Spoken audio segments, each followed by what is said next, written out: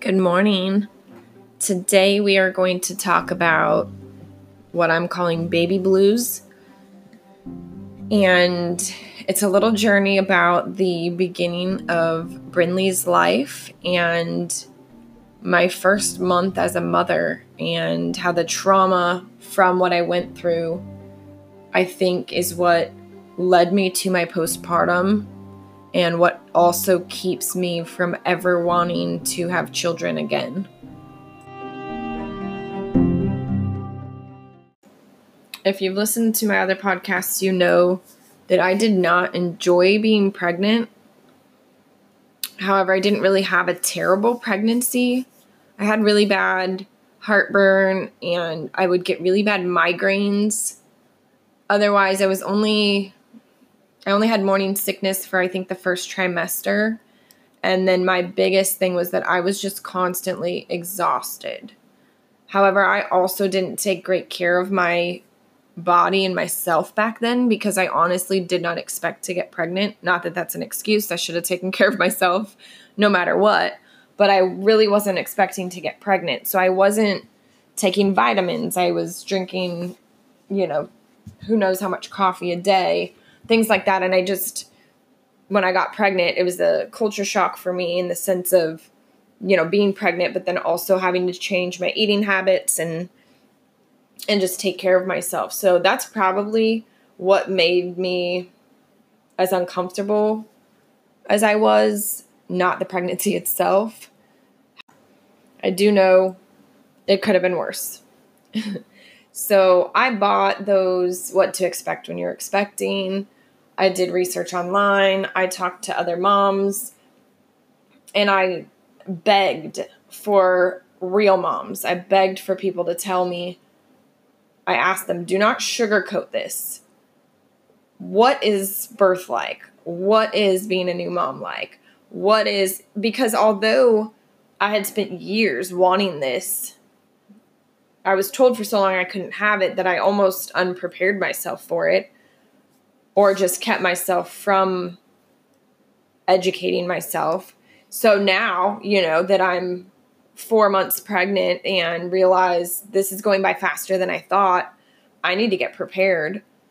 I would reach out to people and ask them, hey, what do I expect that these books aren't telling me? Or that, my friends, like I said, are sugarcoating because, hey, I'm already pregnant. So it's not like I can undo this, and they don't want to scare me. Well, it's not about scaring. It's about preparing. And I am a preparer, if you've ever met one. So for me, I really needed to know what to expect. I went through my pregnancy with all of the plans. Let me just tell you right now, if you make a birthing plan, do it so you have a guideline and an idea. But then probably just throw it away before you even go into the hospital because that shit does not go as planned. Let me tell you that. And I learned that the hard way. So I created a birthing plan. I had all these do's and don'ts, and I want this, but I don't want that. And they better let me do this. Otherwise, I don't know. And then you go the next, now I have to do math.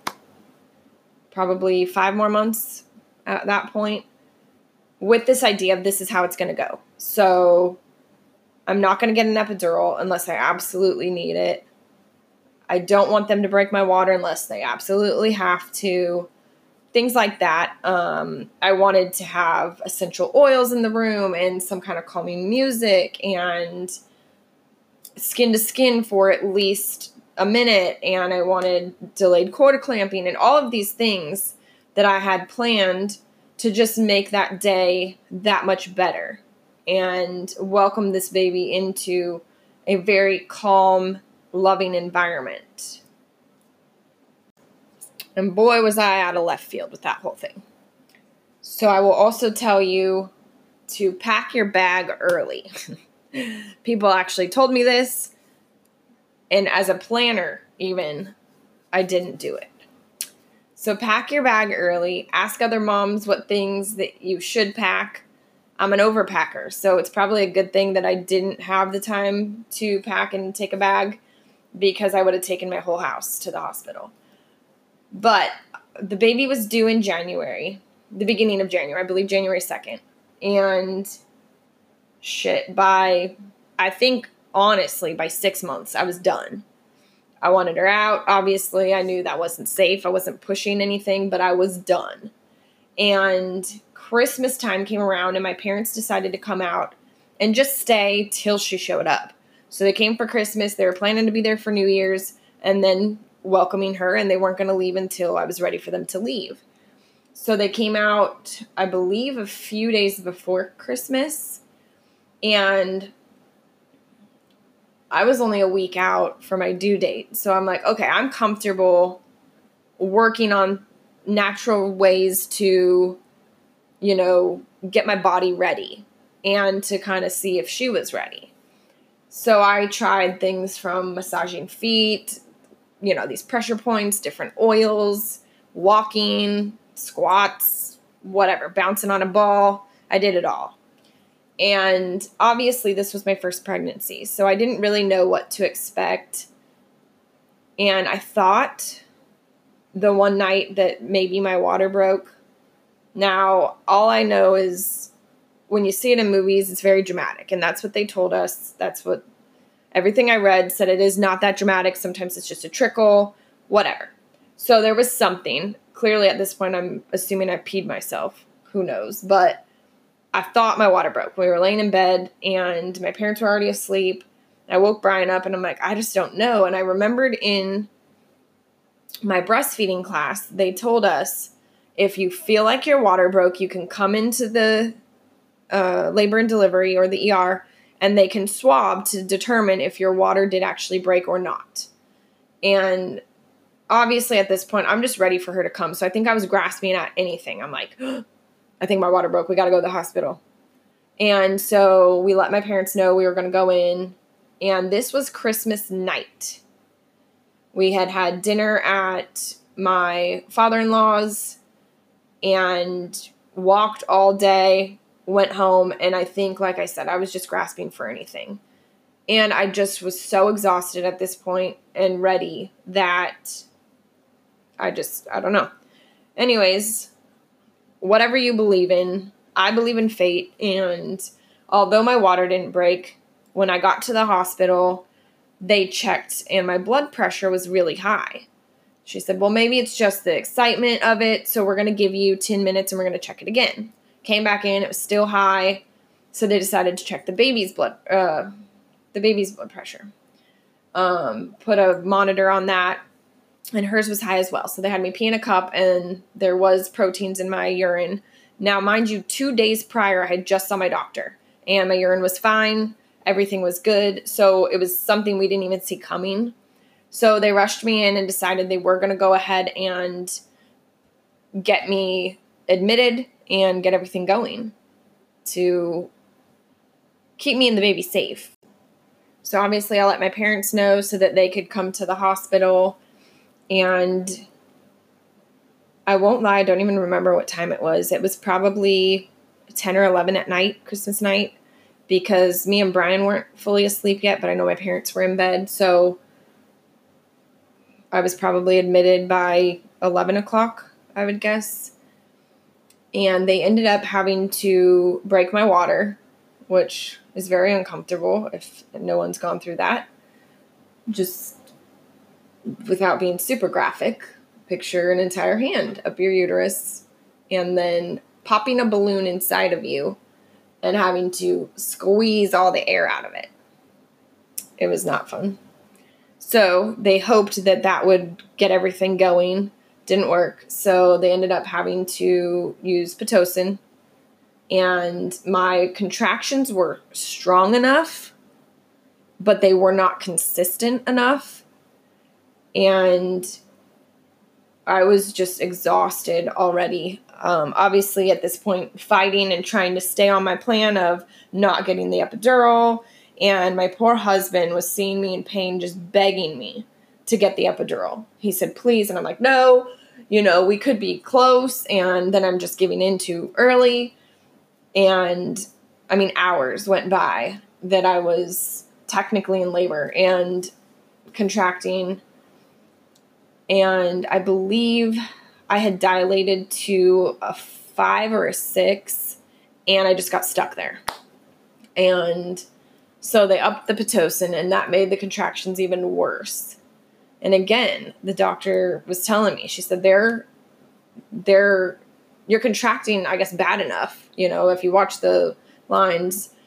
She said, but they're just not consistent. So, we're going to up the dosage and just try to speed this process up. Well, mind you, anybody who knows, the doctors don't even come in technically until I think like 7 in the morning. They do the shift change at the hospital. So you kind of have a delayed moment there where all the night nurses are leaving and the day nurses are coming in, and then the doctor's not quite around yet. I was very, at the time, big on having a woman doctor just because I wasn't comfortable with a male doctor prior to being pregnant. Now I have no shame at this point. It's crazy what motherhood will do to you. But my doctor was out. It was Christmas. So she was with her family. She was off. So they had to call in a backup doctor, which was a male. And at this time, I didn't give a flying fuck who was coming. The nurse could have delivered this baby. Honestly, a bum could have delivered the baby. I just wanted her out, and I wanted it to be over. So it was a blur. I remember my wedding day, and they've all said, try to soak it up because the day will be over before you know it, and you'll feel like you weren't even there. And I remember that happening at my wedding because you're just go, go, go. And I wished all the time that I could just step back and see that day, from the outside looking in and just really embrace it and take it in. But I feel like the birth happened the same way. From the night we went in there, which, by the way, I had preeclampsia. I guess I didn't mention that. That's why they took me in. So me and the baby both had high blood pressure, and I had proteins in my urine. I had preeclampsia. That's why they decided to induce me. And I was at 39 weeks, so she wasn't early. It was still term, as far as a doctor's concerned, and it was safe. But yeah, so the birth just went by slow. I guess it was in slow mode, but also just a complete blur because between the people rushing in and out and the excitement, but also the adrenaline and being scared and unprepared. Cause I went in thinking my water broke, but I also didn't think I was in a position to have a baby yet. So I figured if anything, they'd say, yeah, your water broke. Go home and pack your things, come back. I don't know. Obviously, I didn't know what to expect, but I was unprepared. I had the clothes I was wearing, and that was it.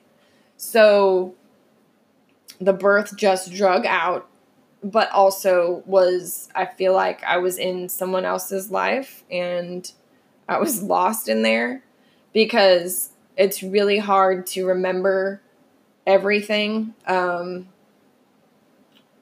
I know that by, I believe, 9 a.m., the doctor finally came in. He checked me. I don't even remember seeing him. I to this day have no idea what the man looked like. I think I have a picture somewhere of him holding Brindley when he, fished her out. But I'd have to look back at it. But I do not remember what the man looked like. I would have never remembered having relaxing music playing in the background, or probably maybe I would have remembered the smell of the essential oils. I'm not really sure. But I pushed for what felt like forever. That I do remember. And my husband and my parents could probably tell you a little better on timing, but I think it was for maybe on and off for 4 hours or something. All I know is by the last push, I was completely exhausted and literally was ready to give up. Brian said he could see it in my face, and this poor kid was just stuck.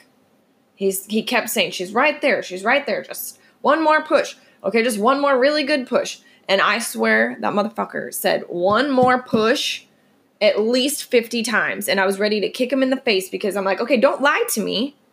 I'm a realist. tell me, hey, we're going to need 20 more really good pushes out of you in order for this baby to arrive, and I'm like, okay, then let me prepare myself, for 20 pushes instead of exhausting myself for one more push.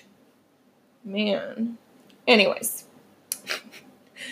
So by the last push, I was done. So, TMI, but he ended up cutting me, I think, that I can remember at least 4 times. And finally on that last one, I think he just stopped being nice and made sure that she would make it out. And the relief of, being able to stop pushing, I just remember laying back like, oh. And obviously, your instinct is that you have a baby there, but you're also so exhausted.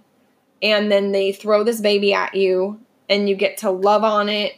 And then they want to go right to everything.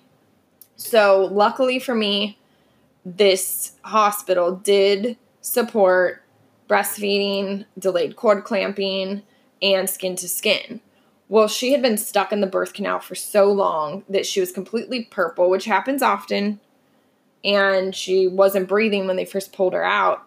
I have a video actually of them setting her on my lap or on my chest, and I'm crying, and you can see the nurse try to check her, I guess her pulse with her stethoscope.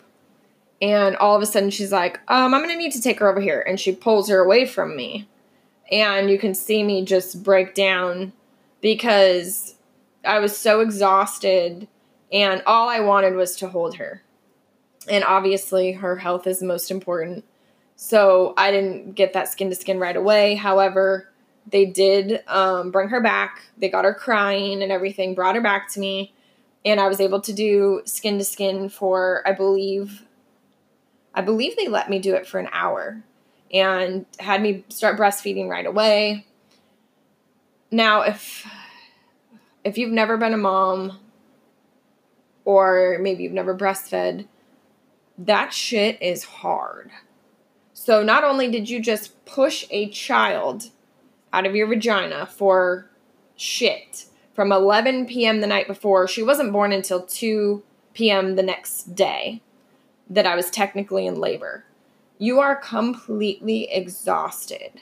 And then you have nurses in your face telling you she needs to eat. Well, obviously I understand she needs to eat, but I have like nothing left in me. And they're grabbing at you, and I've been up till this point a very private person. Obviously, as soon as you have a baby, all that shit goes out the window because you could poop on the birthing table and there's 7 people there that are going to witness it. So I think you just have to get over that part right away. But still, then you got like 2 nurses grabbing your boobs, trying to shove the boob in the baby's mouth and teach you how to breastfeed your child for the first time ever. And she's crying and hungry and can't latch on. And so you just feel this defeat. And it is so easy to give up on. And if I will give anyone any advice, I will say, do not give up on it. Try harder. It's exhausting. It is not the only way. Brinley only got breastfed for the first couple weeks. She ended up in the NICU. I'll get to that. But either way, I really wish that I would have stuck with it, even if it meant that I had to pump and bottle feed until we got out of the hospital and then go back to breastfeeding, which I did, but I didn't stick with it. So try to stick with it, but also know if you can't and you don't want to, that's okay too. I'm not one of those that's like, you have to breastfeed. Yes, breast is best, whatever. It's also best that I don't drink 3 coffees a day, but look at me. It's a bad example. But you know what I'm saying. Everybody has a choice. So if you want to do it, I'm just saying, try to stick with it. If you have one of those days that you just feel like you can't hang anymore, maybe pump and try to feed the baby and give yourself a break on the physical breastfeeding side of it, but don't give up right away. Try to fight through it because usually it's just a bad moment, a bad day. Now, I think having postpartum on top of that makes it even harder, and I'll get there as well. But again, just try. Try really hard. And if you can't, that's okay. But just know that I wish I would have tried harder now that I look back. Back to the point of that. Obviously, you're just bombarded. You're exhausted. All you want to do is sleep. But guess what? You're never going to sleep again. Prepare yourself now. Never going to sleep again. Get all the sleep you can up until the day you give birth, because you'll never sleep again. Just for real. I'm not lying to you. And all these things are happening. So we finally got her to latch on. We were able to get into a room. My mother-in-law came by and saw her, and Brooklyn actually came by and was able to love on her, meet her within those first few hours. And Brian went to take Brooklyn home. And we were in Mansfield at the hospital, and she lives in Hearst. So he made the drive. My best friend Christina was there. She worked at a hospital about, 20 minutes away. So when she got off for the day, she came and she was there with me hanging out. I think my parents had gone back to the house to take a nap because they had been there with me since the night before. They went and took a nap. And so it was just me and Christina in the room, I guess, that we were going to be in until we went home. They call it something. I ain't got the name right now. And I was feeding the baby, breastfeeding the baby. And like I said, she came out purple and she ended up turning like a red color. And that was just her color. So she's a newborn baby, new skin, whatever. Their color is just red. Well, I'm breastfeeding her and I'm looking at her, and she was sucking and she turned pale, like my skin tone. And I knew that wasn't normal for a newborn baby, because at this point I think she was only 5 hours old. And I just was like, that's weird. And I pulled my boob out of her mouth and I sat her upright. And when I sat her upright, head to toe, like slowly, her body just turned blue. Not purple, not red, blue. And she was not moving. So I started screaming, and Christina jumped up and ran out to get a nurse in the hall. I'm getting chills just talking about it. Ugh. So she ran out in the hallway and was screaming for anybody. She's like, help. And I'm holding my lifeless baby in my arms. Blue. Her head's just flopped over. She's just unresponsive to anything, and blue in color. Like, it's etched into my mind. And no one was coming. So I just started screaming. And I literally had just had a child. I'm, bandaged up. I got the stuff on me. I couldn't really go anywhere, but I was ready to get up and take her wherever. Just go out and hand her to a nurse or something. And as I was trying to get up, 4 nurses ran into the room, and while I was holding her, the one used her stethoscope and checked, and she said she does, I hear a heartbeat, but she's not breathing. So they took her from me and went over, held her upside down, smacked her, but all the stuff they do when they're first born, to get them to cry. And they did get her color to come back, and they got her breathing, and then they took her into the NICU. And the whole time I think I was just in panic mode, and the adrenaline, I was just trying to, I think I was in shock too, because I didn't do much. And I remember just this blank stare, and like, I literally thought my child died in my arms, and maybe from me breastfeeding her. Did she choke? I didn't know. All I know is I was breastfeeding her. She was fine one moment. The next moment she wasn't. She didn't choke. She didn't make any noises. I literally just noticed her color of her skin change. And once they took her out of the room, I was like, okay, I need to call Brian and just let him know what happened. And I'm still calm, but only because I think, like I said, I was in shock. And so I'm like, I really was debating calling him because I'm like, okay, they got her breathing. They took her to the NICU. They're taking care of her. He's driving. I don't want him to panic, but I had to tell. He was my best friend. I'm like, something traumatic happens to me. He's the one that I want to tell, and he's the one that I go to. So I called him, and I just started bawling. And he's like, what's wrong? And he had just dropped Brooklyn off. So he was all the way in Hearst at this time. And I just was bawling. And I think I ended up having to hand the phone to Christina because I couldn't even talk. And she, you know, she's an RN, so she's used to the hectic, you know, crazy stuff. However, I don't think she's used to it being so close to home. So she was definitely shooken up too, but she was able to at least explain and more professionally explain to him what had happened and what was currently happening. So he, of course, rushed back to the hospital. I called my parents. They rushed back to the hospital.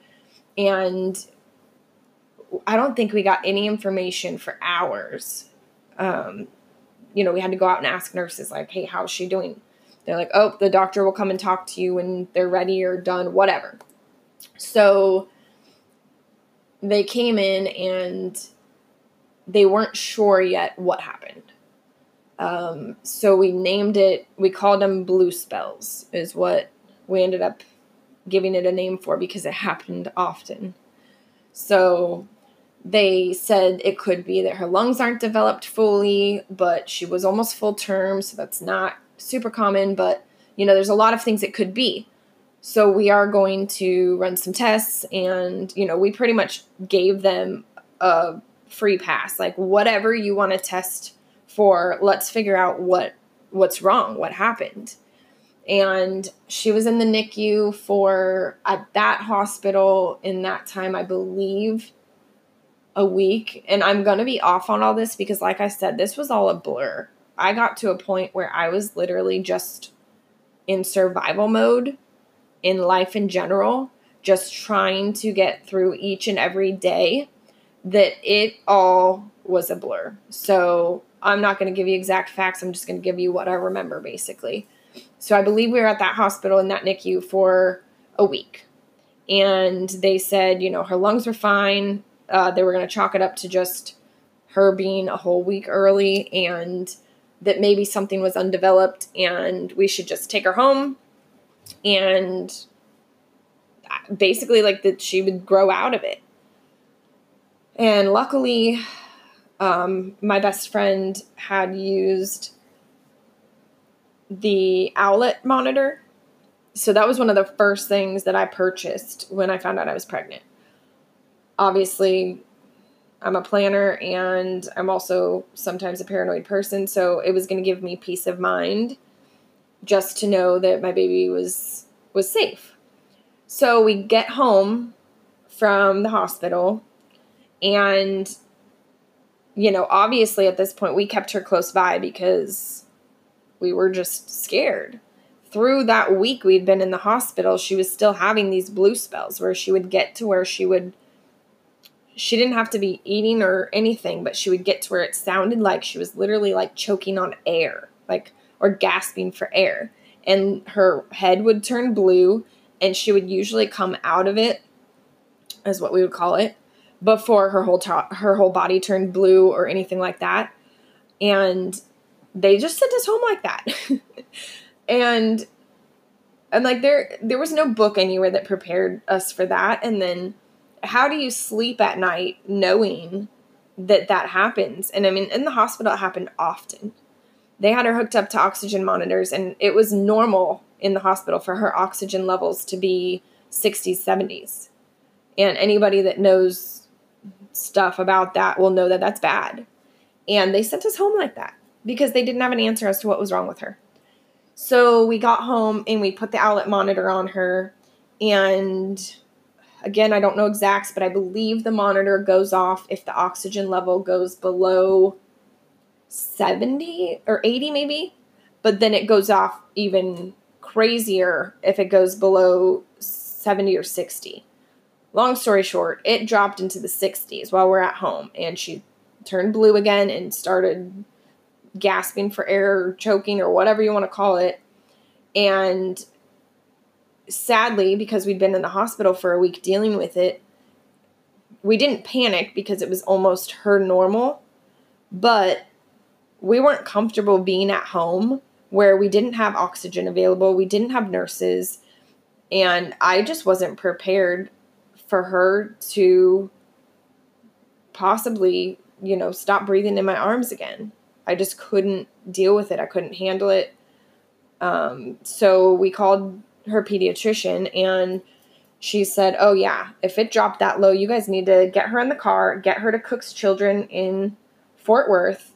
And if her oxygen drops again at all while you're driving, you need to pull over and call an ambulance because that's just too low. And obviously, there's a whole nother issue with losing oxygen to the brain.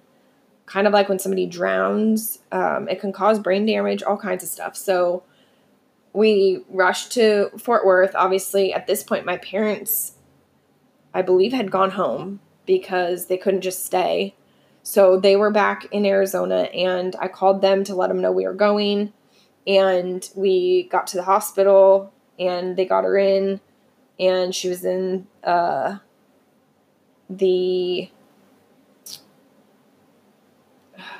I'm trying to remember what the name of the floor was, because this is a children's hospital, and they have a lot of sick children there. Some with cancer, leukemia, that's just where all the children go. And we were on the pulmonology floor. So anything for lungs or breathing related. Well, the problem with that was it's January at this point, and it is flu season. It's like whooping cough season, and I'm trying to remember the other name for the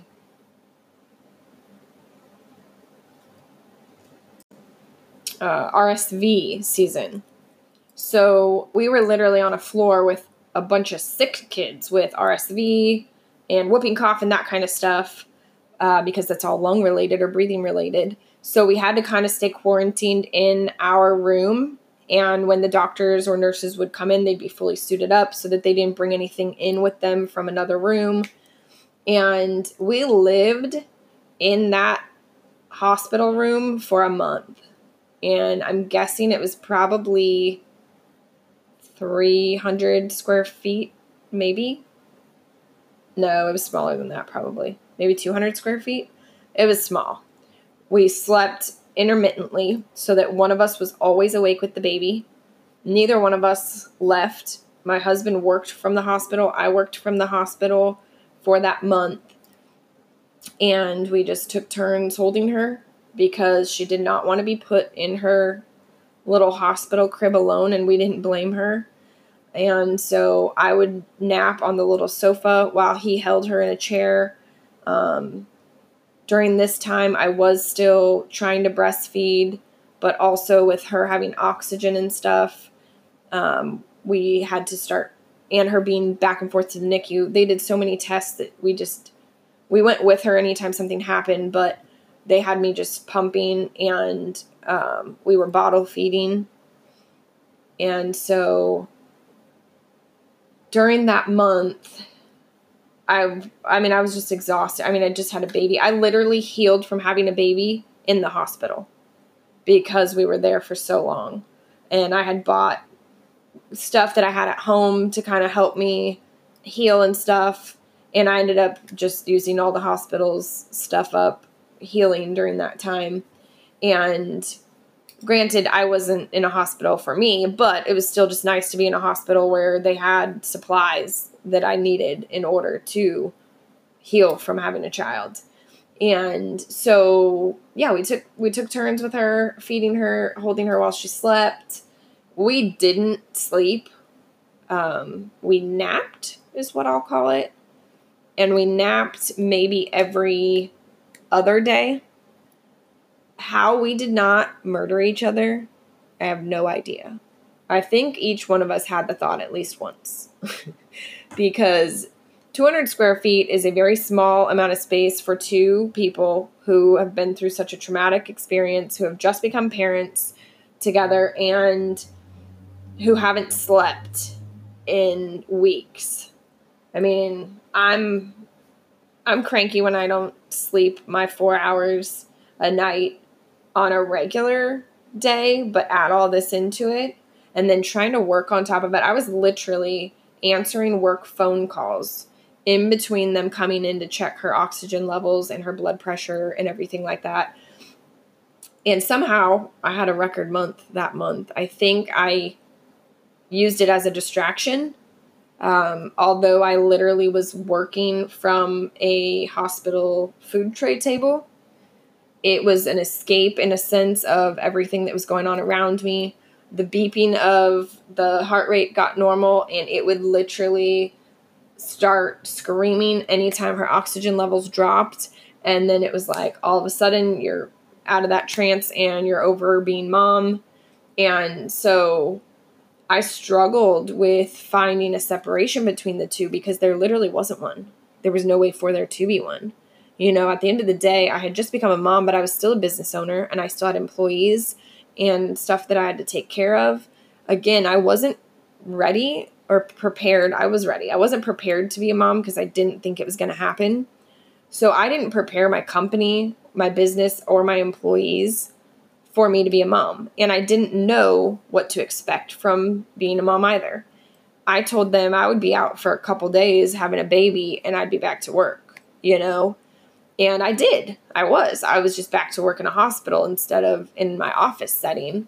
But I wasn't there, I guess, emotionally or fully mentally, honestly. I was just doing what I had to do to get by. And that was to work in a hospital room alongside my baby that you know, would stop breathing intermittently.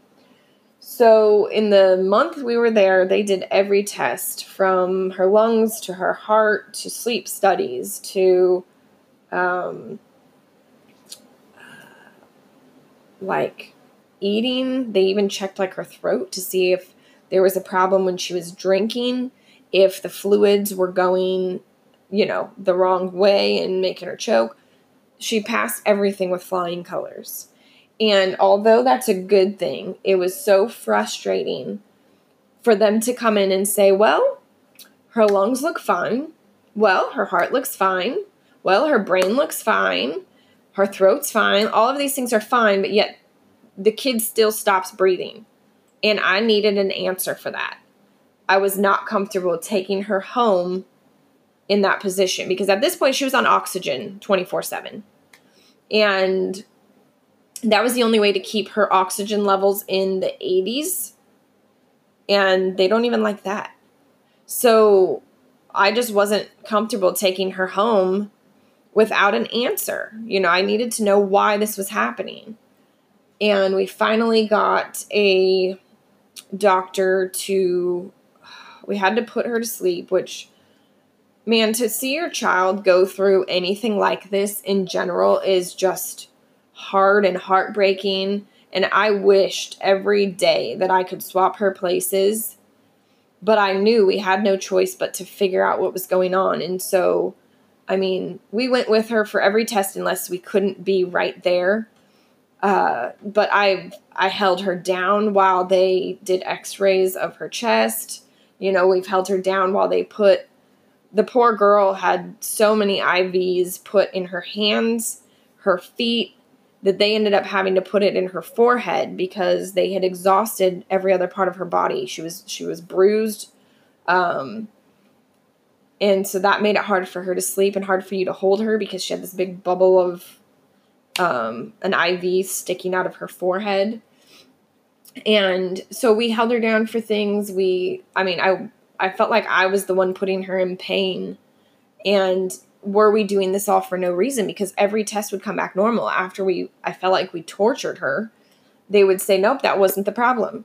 And so finally we had a doctor say, you know what? I want to put a scope down her throat and see if there's something we're missing between the x-rays we've done and whatnot, to see if we're missing something. Well, okay, again, we had no answers. So we're like, yes, let's do that. Well, then we find out they need to put her to sleep for it because she would move too much. They had already put a tube down her nose to help with feeding at that time. And she ended up ripping it out. And they were trying to test her, something to do with her feeding with the tube. They were trying to test something, but she ended up pulling that thing out in the middle of the night as I was grabbing her with both my hands to bring her over to feed her. She reached up and ripped the thing out of her nose, and she ripped it out so far they couldn't just put it back in that night. So luckily they got enough testing done with it to know that wasn't the problem, but he wanted to put a tube down and just look with a scope as he goes down to see if there's something they're missing. So we agreed to put our, at that time she was 3, maybe 4 weeks old, our baby under for this procedure. And he asked if while I'm in there I see something, do I have permission to take care of it? Because now is the time. You do not want to put her under a second time to fix the issue. So we had a discussion and decided, yes, if you see something, it needs to be taken care of. At this point, there was no need for second opinions because she had literally seen 100 different doctors. So we had more than a second opinion.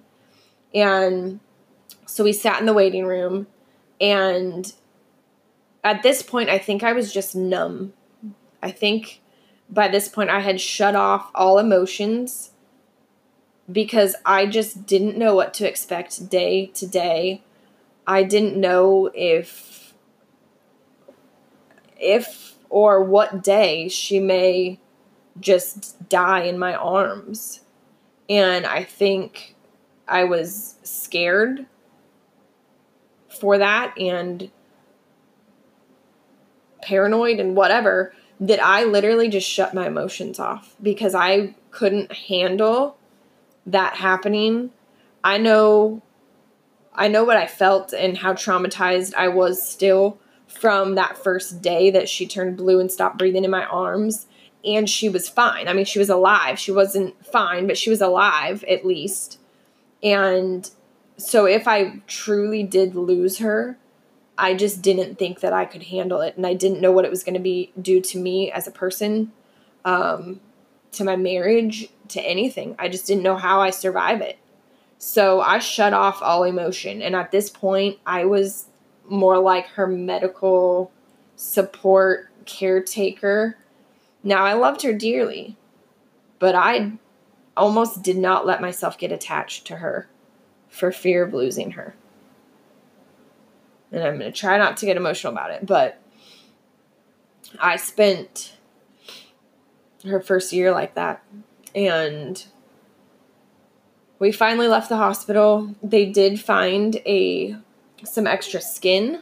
When they went to do that procedure, they found some extra skin on her voice box that he said it was not really enough to cause her to stop breathing like she is. However, he knows every other test has been done, and this was the last shot, like our last chance of doing something for her. So he did go ahead and trim it back while he was in there.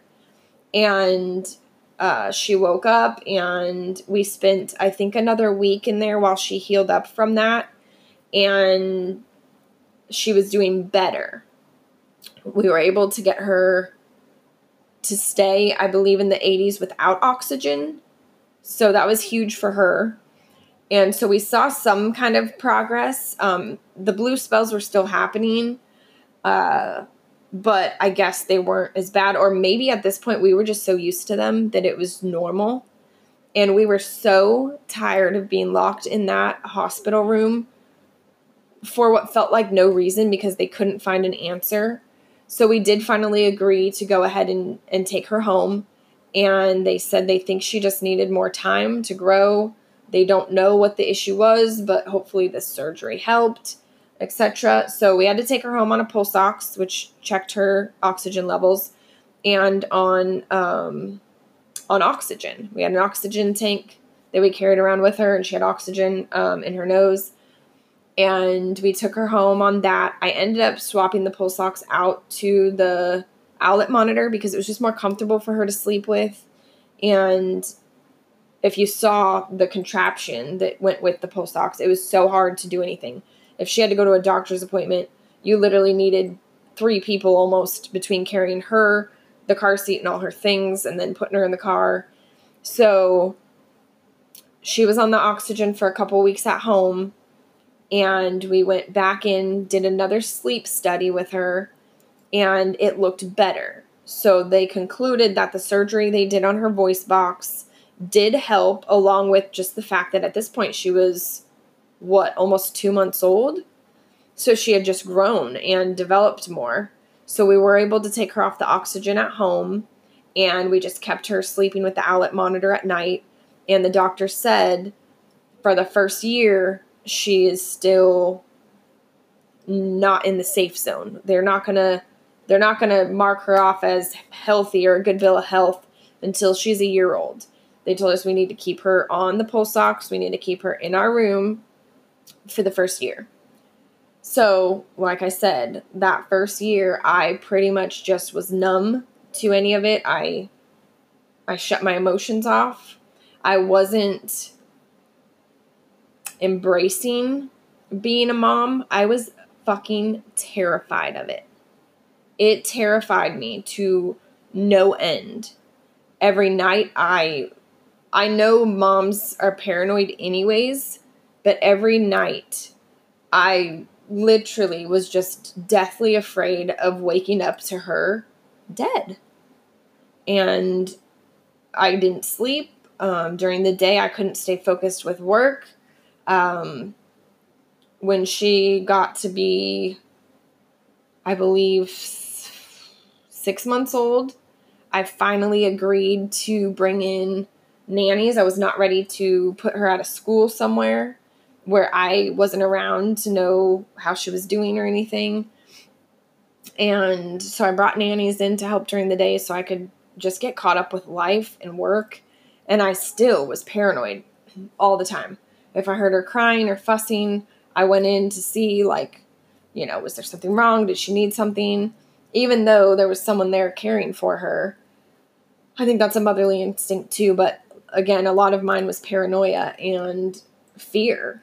And so I even got to a point where there was a part of me, and this is hard to admit, but there was a part of me that felt a little more comfortable with having another person there caring for her, because I genuinely felt like if something happened to her, I wouldn't put it all on myself, because there was someone else there, not to blame, but just to, I guess, take the blame off of me, or to take the pressure off of me.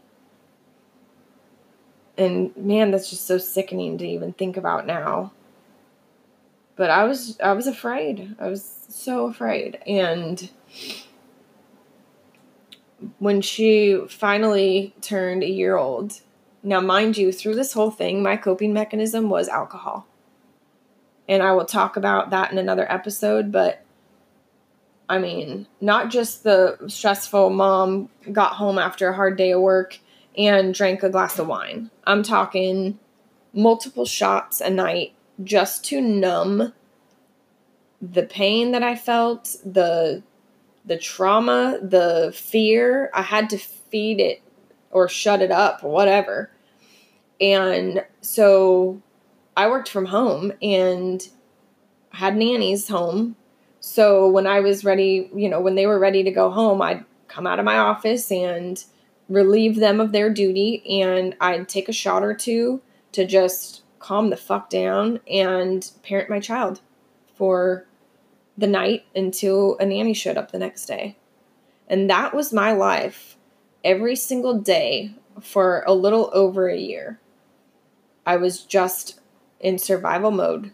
And survival mode for me, and I felt for her.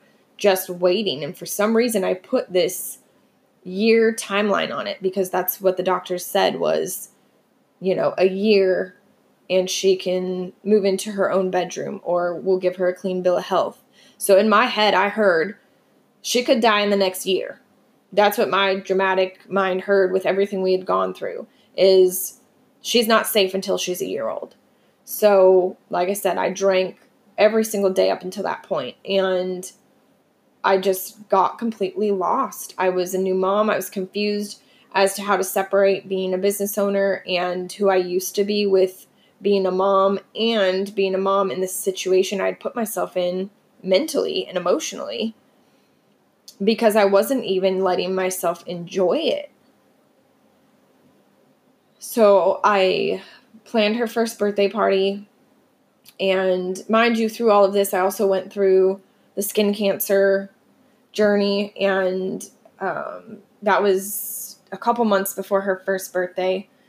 So on top of everything else I was worried about, I also, had a little scare myself and then spent a couple weeks not being able to hold her or, know that she was okay because I wasn't, able to even rock her to sleep or anything.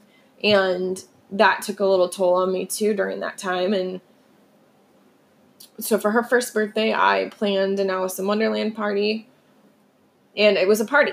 Literally, she was turning 1. She had no clue what was going on. And I just had a bunch of my friends over so we could drink. And, I didn't realize it, but in a way I was celebrating getting past that 1 year mark that, she survived. And it wasn't until a couple weeks after her birthday that we actually got to go to the doctor for her 1 year checkup and, go over everything. And they redid everything and said that, she had a clean bill of health, that unless there was some other issue that arose, she should be good. And the relief that I let out, I got to the car from the doctor's appointment and I put her in the car, and for some reason, the words and just the timing and hearing someone say that basically she was going to be okay, it was like I saw her for the first time. Like that day is when being a mother started for me. And I beat myself up for a long time for wasting that first year with her and not being available for her for that first year. And I finally had to forgive myself and move on. And right after all of that is when this pandemic started. And although nothing is good about this pandemic, I think the timing happened perfectly for me because I had decided to get sober prior to it. Now that I wasn't afraid of losing my child, I didn't want to numb my feelings anymore. I didn't want to run. I didn't want to hide. I wanted to embrace her and love her and be there for her. And so I made a vow to myself that I would stop drinking, and I did it. I did it once before her first birthday, but I think I only did it for a week, and I ended up back drinking again just because, like I said, I guess fear or whatever I want to blame it on at this point. But I got sober, and I ended up going out to my parents for the pandemic and spent 3 months just with family and a loving home and an accepting home. And through all of this, they never once made me feel like I couldn't handle it or that I was a bad mom. I think they saw my struggles, and instead they were just a safety net there for me to pick me up and, to gather the pieces as they fell until I could put myself back together again, because I was the only person that could do it.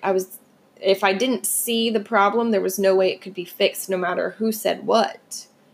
So my family just gathered the pieces as I broke apart and fell apart. And when I finally went to them and said, I need help, it was like they handed me all those pieces and gave me the tools that I needed. And then I just had to heal. I had to face everything. Up until that point, I had not thought about the day she was born. I couldn't think about it without almost having a panic attack. So for the first time, I dealt with that fear and that hurt and that trauma and what felt like a loss, and then had to get past that and embrace that she survived and that my marriage survived it and I survived. And I will never take another day for granted with that little girl again. And due to the trauma I went through in having her, and the fact that I don't want to share. I know I could. I know your heart grows when you have more children, but I don't want to share this with another child. I want to give everything that I have to her. And I just want to be the best mom I can possibly be. And that doesn't mean the mom that makes homemade cookies and doesn't let her eat frozen chicken nuggets. I want to be the mom that is involved, that is there 100% heart and soul. And I want her to know that without me ever having to say the words. Now that I've gotten all emotional, in conclusion, moms, new moms, whether it's your second time having a child, your third, if you find yourself even just off, let someone know, whether it's your husband, your family, a friend, or you reach out to a professional. I know you don't have to feel this way, and I should have reached out before I did. I just made excuses for a lot of the things I was feeling and almost validated them too much, so that this is just what motherhood's like. This is just what it's like to be a new mom. It's just because I can't seem to figure out who I am if I'm not a businesswoman and a mom. So talk to somebody. If you've felt postpartum or any kind of trauma or anything like that, share it with me if you're willing. I know I'm not alone, but people just don't talk about this stuff enough because, one, it's hard. Two, they don't want to scare other, future moms or anything. And also, I guess some people just take it as negative, but this was my life. And I survived it. And although it was rough, I just know that if there's somebody else out there that's feeling it, I need them to know that they're not alone and that there are better days ahead. So hang in there. Until next time. XOXO.